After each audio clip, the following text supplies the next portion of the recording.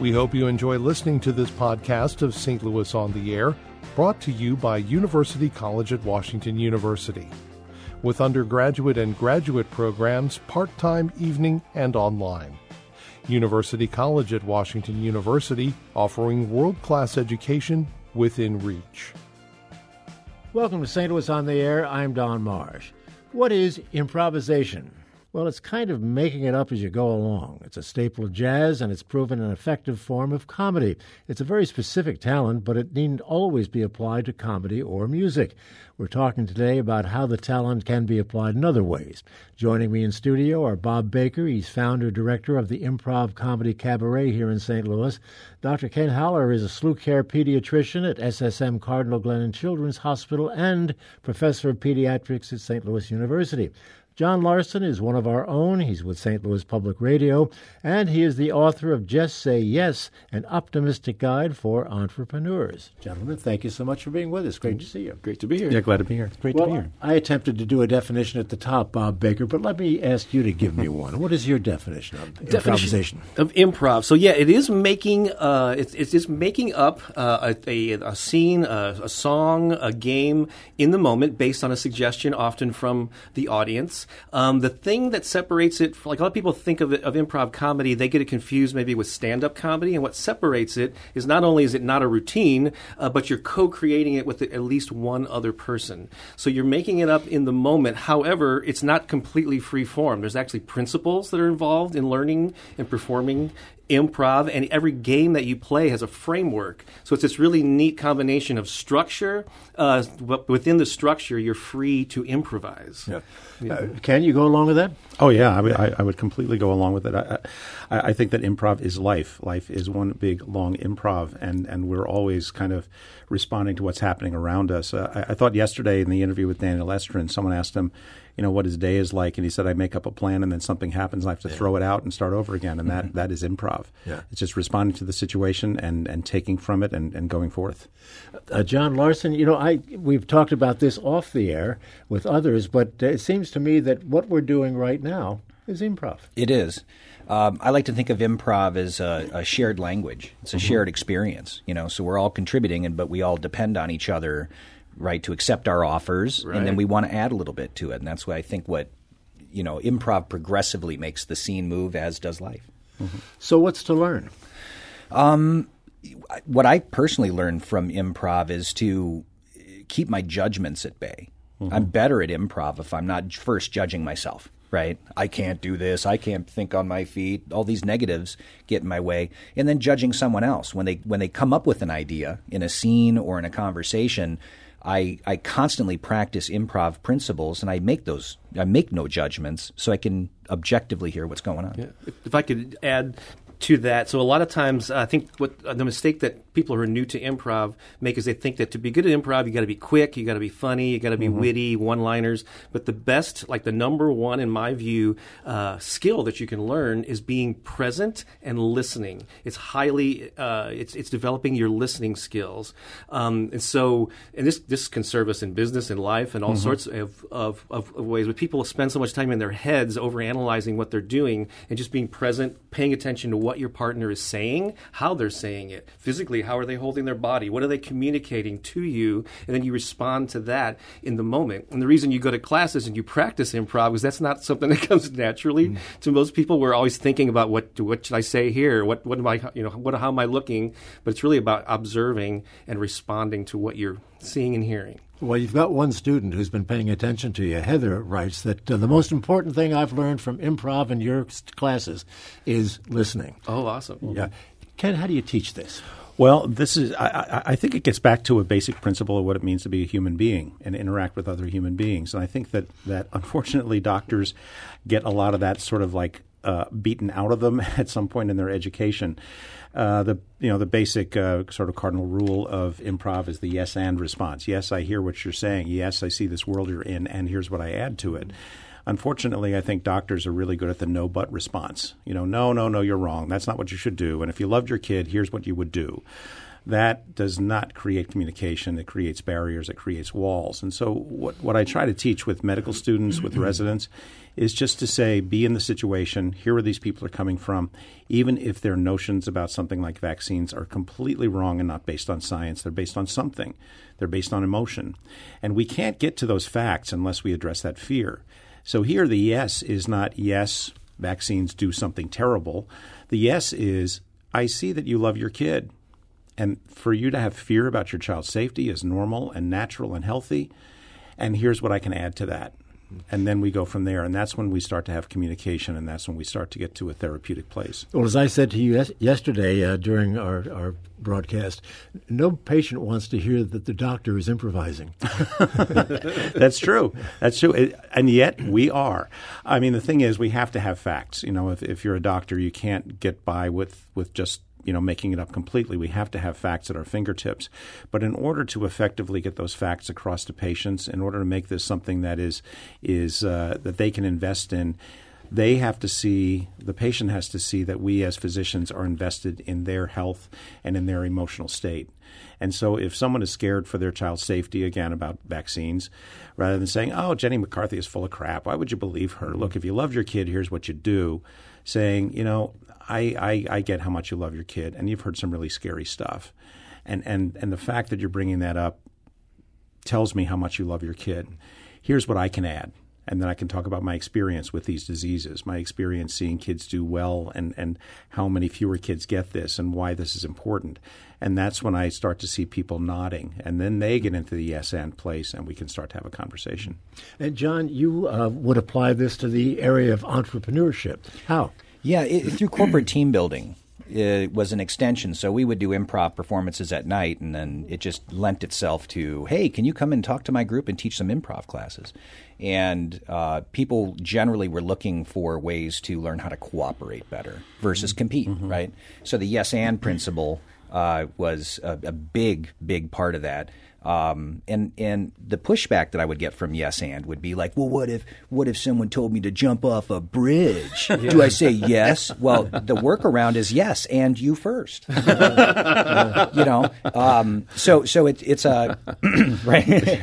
And I'd like to go back to what you were saying about fear. I mean, that's why we say no, right? Right. And it's usually in the form of a question. So in improv, questions you kind of want to eliminate because it requires someone to answer something versus the character they were working in.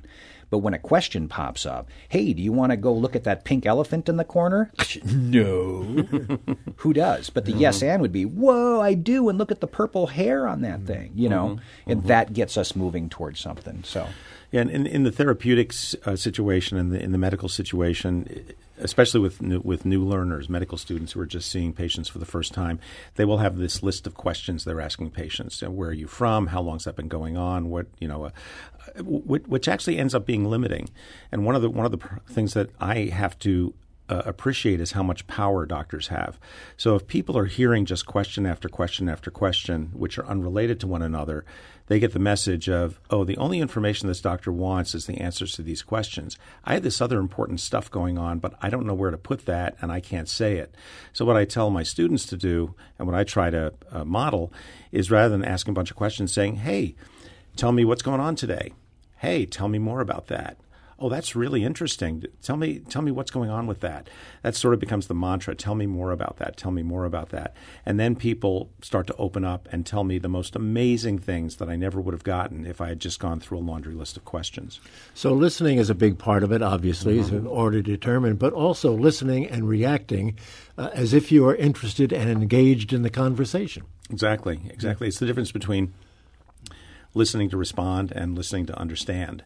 And listening to respond is knowing exactly what you want to say. Whatever this person across from me says, I'm going to give them the same speech. Whereas listening to understand is going, oh, that's what's going on with you. Oh, okay, well, here's what I would add to that.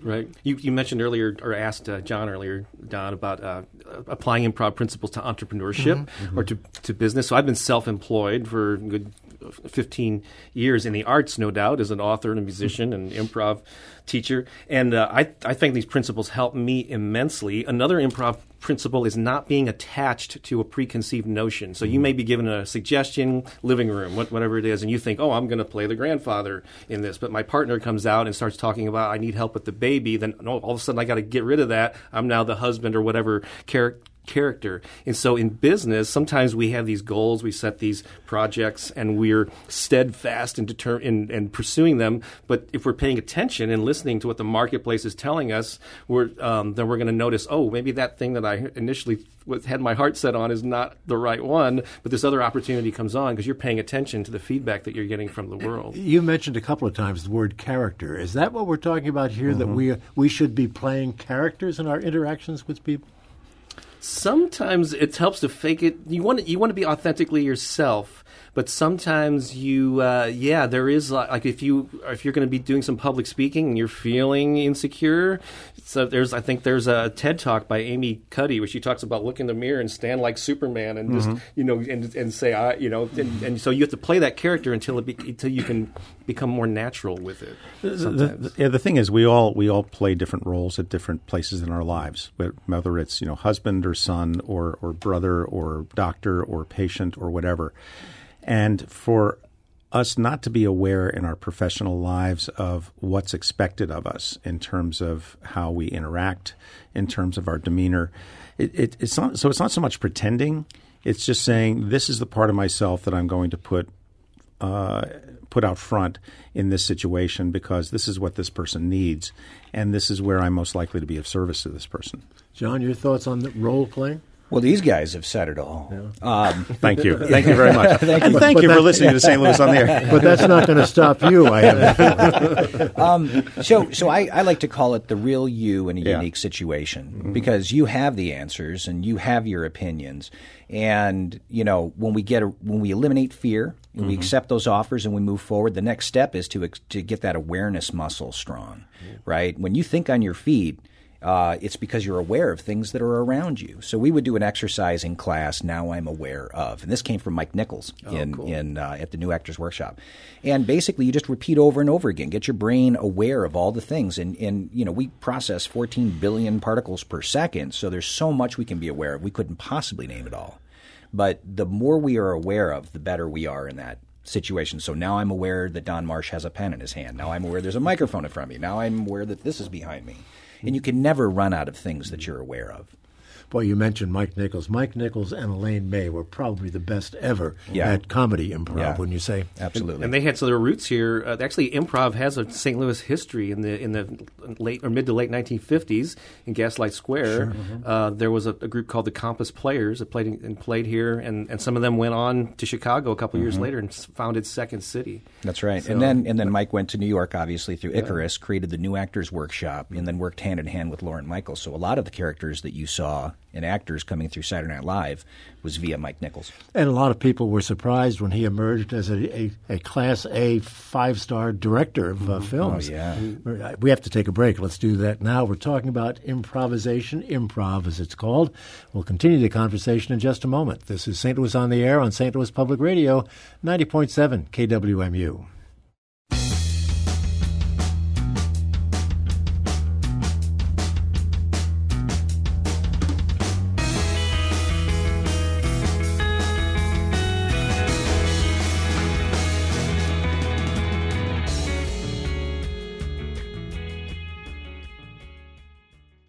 And welcome back to our conversation on improv. My guests in studio are Bob Baker, founder and director of the Improv Comedy Cabaret. Dr. Ken Howler is a SLU Care pediatrician at SSM Cardinal Glennon Children's Hospital. And John Larson is with St. Louis Public Radio and the author of Just Say Yes, an optimistic guide for entrepreneurs. Improv. Bob, can we teach improv to ourselves? I don't want to take any business away from you, but can we do that? He is self-employed, self-taught. I mean, certainly, I guess reading about it, but really it's kind of like public speaking. You can't intellectualize getting better at public speaking. It really comes from doing. And I think part of the reason that people come to my classes are manyfold. Some of them want to be, they want to learn the craft and be better performers. But there's also a community of improvisers. I think since it is a collaborative effort, it's hard to do on your own, although you could certainly play with it. But yeah, I think of it more of an ensemble piece. And regarding that, another reason that people come, and one that really lights me up, is that I think people, especially adults, are too darn serious. The world is a lot of serious things, and so people need a place in their lives where they can lighten up. And an improv class is where you can come and you have permission to be silly, to be playful, to get back in touch with that childlike innocence that you had. And even though I think the topic of the show is outside of comedy, I would think of it more as outside of performance. So I think when a team, whether they're corporate teams or it's a family, when you get together and you play and you laugh together, that just opens you up. I mean, biologically, psychologically, there's just so many benefits, and it creates bonds that you just are really vital. It's one of the things that really motivates me to teach and perform this stuff. Is there a lot of humor, Ken, in what you're doing in the medical world? I mean, that's kind of serious stuff. There can be. I mean, one of the things about improv, we think of it as always being in the moment, and yet what happens over time is that you can develop scripts based on the experiences you have. So whether it's business or medicine or something like that, when I'm seeing like a 3-year-old kid, there's a certain arc that I've created for that visit that I don't always stick to, but I might. And it involves things like I put up my hand and the kid shakes my hand and I bounce up and down and he laughs and the mom laughs and we kind of set the tone for it. But there's certain types of shtick that I have developed over time because I've just done it a lot with a lot of patients and a lot of kids, and I've gotten a feeling for what works and what doesn't work.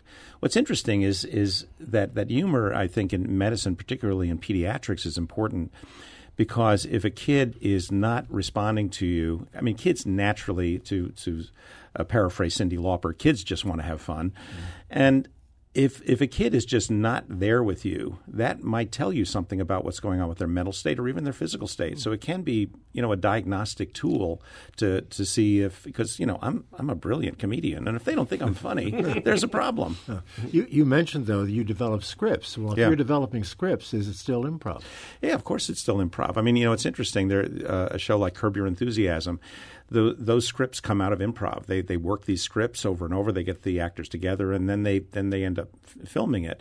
And so improv in the moment, yeah, sure, I'm improvising as I started my career and I was starting to see patients, but I started to see what people responded to, and over time it gave me a toolbox to take stuff out of. So it's not that I have exactly the same script for every patient, but I'll see how they're responding, and I'll say maybe I'll use a little bit of that script and a little bit of that script. So it gives me some guidance for where to go.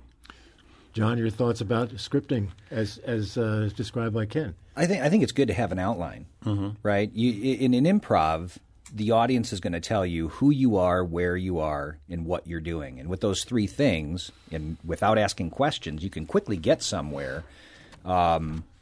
Real fast. Mm-hmm. I think of kids when I think of improv. Kids love to play, right? Yeah. So you ask a kid, what do you want for Christmas? He's going to say, I want a swimming pool. No, I want 2 of them. One for me and one for you. And that kid's ready to up those stakes. And you ask an adult, what do you want for Christmas? He's going, well, you don't have to get me anything.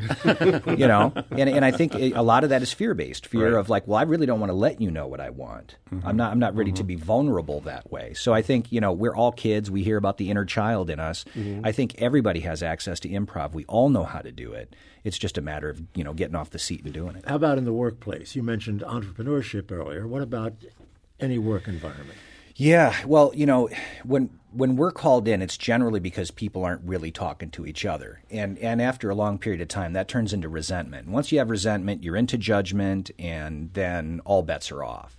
Mm-hmm. So to be in a cooperative environment, you do have an outline. Okay, from now on, it's going to be yes and, or from now on, it's going to be no judgment. But at least you have that outline, and then from there, you can start to improv with some safety bounds. Bob, go ahead if you wanted to say something. Well, I was just going to say the word fears come up a lot. Yeah. And so people are the main reason people don't think, oh, I can't do improv. There's a fear, and fear is what holds us back in our lives and our work. I mean, it's just the main thing. And so, actually, in my classes, I have an exercise where we embrace and celebrate fear, and so we actually go around and failure. And so we go around, and each person makes a general declaration like, I completely failed at that, or I botched that up, and we applaud them as if they just announced that they'd won the Academy Award. And so this is a place where you can take chances, you can experiment, and it's very unlike our normal lives. What about improv in personal relationships, marriages, or boyfriend, girlfriend, that sort of thing? I got one of those. Yeah, we just think of all the principles that we've talked about. Intense listening, when the main thing, well, yeah, I don't know. I've heard a lot of times you hear in relationships, maybe not mine personally, but but you hear about, you're not listening to me, and it's true. Sometimes we're off somewhere else, or we're thinking about what waiting for the other person to stop talking so we can insert what we want to say, instead of just really totally being present and listening to what's being said. That we can't emphasize that enough as a key improv skill that you can develop. Ken? Yeah, I would agree. I think it's just as important in personal relationships. In fact, it may be even more important to keep them going. You have to be in the moment. You have to listen. You have to respond or listen to understand rather than just listen to respond. Well, I'd you say... You said you had one. So I met my wife, Jocelyn, doing improv. And she came in and we did some scenes together and we started dating. We fell in love right away. But we were doing 3 shows a night, 5 nights a week. And, of course you had come with disagreements with your spouse, and we would come to the show with those disagreements. And then the audience would tell us who we are, what we're doing, and, where we're going. And we got to work all that stuff out on stage. But to the point that we created these rules within our own relationship. So instead of greeting the person at the door when they come home like, well, where were you? What were you doing? With questions and create that defense mechanism. We created the yes and rule. Hey, do you want to go get an ice cream? Yeah, I do. Let's go get some burgers too. And this way we know we can rely on each other to accept the offers, and then we can move forward. And we got 4 kids raised on improv too. That reminds me of something that we do before. I do these improv comedy cabaret shows once a month, and something that it's not unique to our group, but the cast gets together, like 6 of us, and we warm up. And before we go out and do the show, we go up to each person and say, I got your back. I've got your back. We give each other a hug or a handshake, and that's just letting you know if you're feeling like you're not there, I'm going to be there for you, and that's I think that's why it lends itself to corporate team building too. So when we come in, there's 2 ways to go. You can do whitewater rafting and risk your life, or you can do something very similar in an improv scene, and it feels the same. Your nervous system's popping off, yeah? And we'll come back and visit groups a year later, and they will literally say, oh, remember when we were on Mount Everest wearing clown suits, eating spaghetti? And it's very real to them. Yeah, one of the things about that's different, I think, in a medical setting is that the patient doesn't know that they're in an improv. They don't know about this whole yes and thing. So it's really incumbent on us to pay attention. For me, one quick story: a few years ago, there was this kid who came onto my service who was very, very ill, and his father. There were some issues with the father in terms of just a lot of things. Anyway, I was going down in the elevator with his father, and I said to him something about, I said, I hear you drive for a living. And he said, what? And I said, I hear you're a truck driver. And he said, that's what I do. It's not who I am. I'm a computer programmer. I lost that job in 2008 with the crash. I haven't been able to get it back, and this is the only job I've been able to have to keep my family together. I'm really an educated guy. And that told me so much about how he felt that he had been treated in the medical system, and it really changed our relationship so that we were able to move forward to create a healing space for him and his son and his whole family. But that's the thing, is it really is just about listening, and I had to throw out my preconceived notions about what I'd heard about him and the family and just go, this is who this is. Yeah. Nice. I want to stay with you for a second, Ken, because we have an email here from Amy. She works in memory care. She writes that improv has helped both dementia patients and caregivers. For people living with the disease, these workshops offer a space for them to be creative, have their contributions valued. She says for caregivers, we teach them to be open and accepting of the person they are caring for and look for ways to praise and value them. Oh, I think that's amazing. That's really awesome, and I think that's one of the things where I teach a course for first-year medical students called Acting Like a Doctor, and it's a 6 3-hour seminars on just how to do this stuff. and how to create eventually a patient scenario where you become the patient. And I think that what Amy's talking about there is it's so important for us as caregivers to just feel what we're feeling. And I think so often doctors in particular get this message of don't get too close, don't feel too much. And yet that's what you have to do if you're going to do this well as a doctor or as an actor. I mean, when you're an actor, you feel what that character is feeling, and then you can let go of it. You can't let go of it unless you actually feel it. And so I think what she's talking about there is really wonderful. And for memory care patients, it just opens up a whole new world to them and allows them to be totally themselves in that moment. I have a long email here that I can't read because it's way too long, but the writer is talking about applied improvisation. Bob, do you know what that is and what it? I know there's an organization called Applied Improvisation Network or Applied Improv Network, and it's a group of people around the country and around the world who use improv outside of comedy performances. I don't know a lot about it, to be honest. I don't know if either of you gentlemen do. But I've heard a little bit about it, and it is that it's an application other than comedy or music. Mm-hmm. Okay, our time is beginning to wind down. But Bob, I know you wanted to try a little shtick with us right here. I figured. I hope it's relatively short and painless. We have three. Get over your fear, Don. We have three improvisers. Just say yes, Don. Just say yes. So I pitched this idea. Everybody was because it would work well in the radio format. I'm going to ask my two colleagues. Each one of us is going to supply one common letter of the alphabet. John, I'll start with you. I will take H. H. All right, Ken. C. C. And I'm going to use P. So HCP. HCP, Don, is an acronym for a quirky new nonprofit organization. Uh-huh. Can you tell us what HCP stands for? Helping with care and purpose. Okay. Helping with care and purpose. Okay, good. And so the three of us are going to be representatives of helping with care and purpose. I almost want to change one of those to make them a weird. How about let's change purpose to something else that begins with a P, an unusual choice. I can't say a couple of let's see here. Helping with care and in prisons. Helping with care in prisons. Okay. And so you're going to interview us as three representatives of helping with care and purpose in prisons. I'll start with you. How do you help these people in prisons? Well, Don, I'm glad that you asked us. Thank you. My colleagues and I launched Helping Care with Purpose in Prisons because there was a lack of care and purpose in prisons, and we saw a void there, and we wanted to come in and show that we care.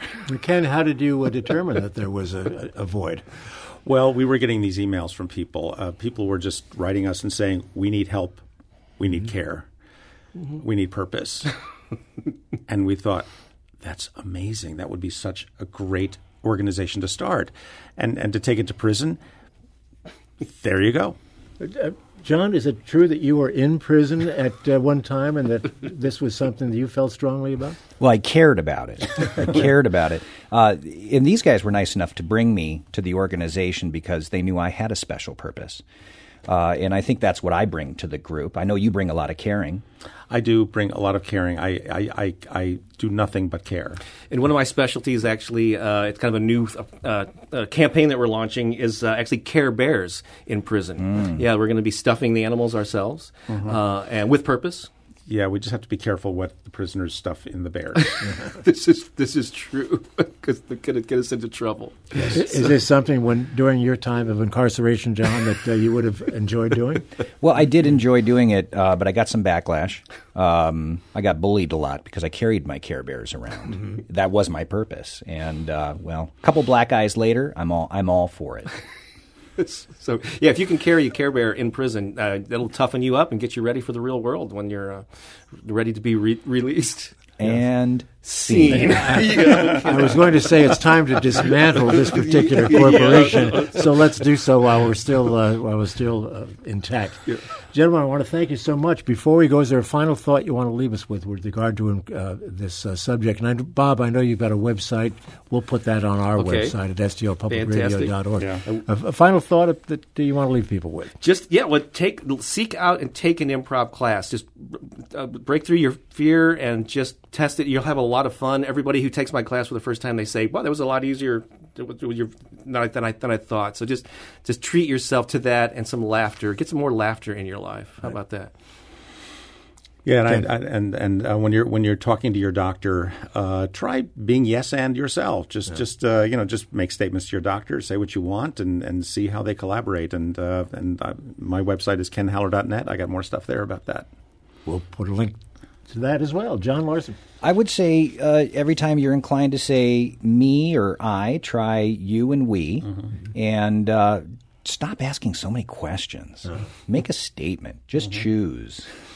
Gentlemen, thanks so much. Bob Baker, thank you for being with us with the Improv Comedy Cabaret. My pleasure. Pediatrician Ken Haller and St. Louis Public Radio's John Larson. This is St. Louis on the Air on St. Louis Public Radio, 90.7 KWMU.